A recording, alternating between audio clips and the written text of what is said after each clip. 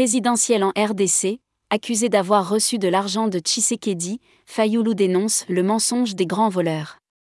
Nathalie Rolley, correspondante internationale, CNT Live.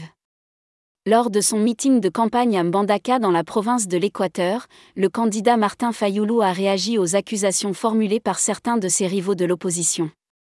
Ces derniers prétendent que le président de la coalition Lamuka aurait reçu de l'argent du président Félix Tshisekedi. J'ai entendu les gens dire que Fayulu aurait reçu 5 millions.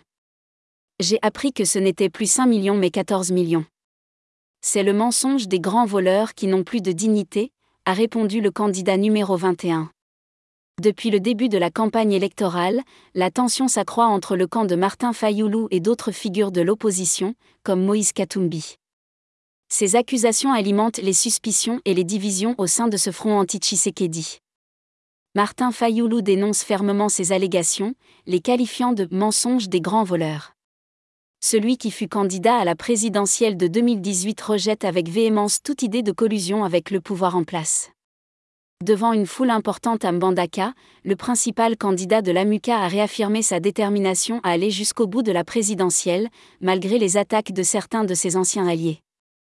Rédaction, Inno. Publication, CNT Live. Merci de nous avoir écoutés, Nathalie Rolley, correspondante internationale, CNT Live. Merci à tous nos abonnés, n'oubliez pas de télécharger l'application CNT Live, et n'oubliez pas surtout de partager.